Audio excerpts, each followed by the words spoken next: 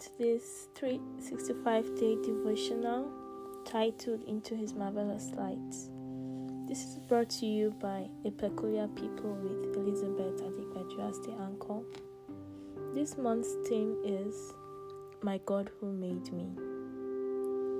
Understanding our relationship with God and experiencing Him on a personal level cannot happen without understanding Him as the Creator, as the source of all things, as the one who made us and has a purpose for us. Join us and be blessed.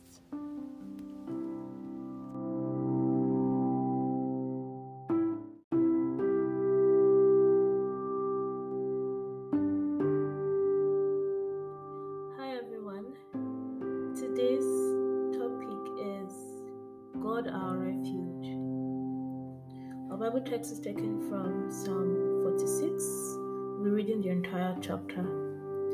God is our refuge and strength, always ready to help in times of trouble. So we will not fear when earthquakes come and the mountains crumble into the sea. Let the oceans roar and foam. Let the mountains tremble as the waters surge. A river brings joy to the city of our God, the sacred home of the Most High. God dwells in that city, it cannot be destroyed. From the very break of day, God will protect it. The nations are in chaos and their kingdoms crumble. God's voice thunders and the earth melts. The Lord of heaven's armies is here among us. The God of Israel is our fortress. Come see the glorious works of the Lord. See how he brings destruction upon the world. He causes wars to end throughout the earth. He breaks the bow and snaps the spear. He burns the shields with fire. Be still and know that I am God. I will be honored by every nation. I will be honored throughout the world. The Lord of heaven's armies is here among us. The God of Israel is our fortress. This particular scripture I'm sharing with you has been on my mind for, 2 weeks, 3 weeks, thereabout.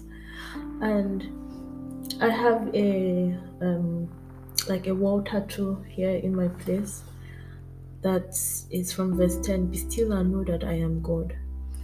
And every time I look at it, it just keeps reminding me. I didn't want to put it up before because I was thinking, there's a lot of things, that space is getting crowded. But I said, why not? I'm going to put it up. I got it because I love this verse. And yesterday my sister was speaking with me. I saw something on her post, another verse from this passage, and it was like a rephrase of the verse. It says that God is within her, she will not fall. And that's from verse 5 that says God dwells in that city, it cannot be destroyed. And I've just been pressured to talk about this with someone, and I thought, why not? I'll share it with you here. This particular scripture, this entire chapter, came to me as God our refuge, God our refuge, God our refuge, God our refuge. If I have God, I have everything. That kind of thought, like if I am with God, I will remain standing despite the things that are going on around me, despite what is going on in the world. Even if heaven and earth should shatter and crumble, if I am with God, I am safe. That kind of thought. And going through this passage, reading it again in your own time, I hope God gives you more revelations on who He is to us. More than once in this scripture, you see it mentioned, the Lord of heaven's armies is here among us. The God of Israel is our fortress. You see that particular scripture repeated, that the Lord of heaven's armies. Do you know any warrior, any general, any commander higher than that? On this earth, in heaven above, in hell below, wherever, can you think of one person, one spirit, one power, one principality that can stand against the Lord of heaven's armies? And this God lives within you. This God calls you mine. This God gives you the leverage, this access to Him, to call Him Father.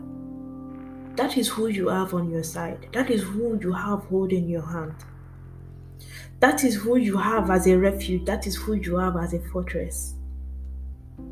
He made me, I am the apple of His eyes. Wake up and tell yourself that every morning. I have God, I have everything.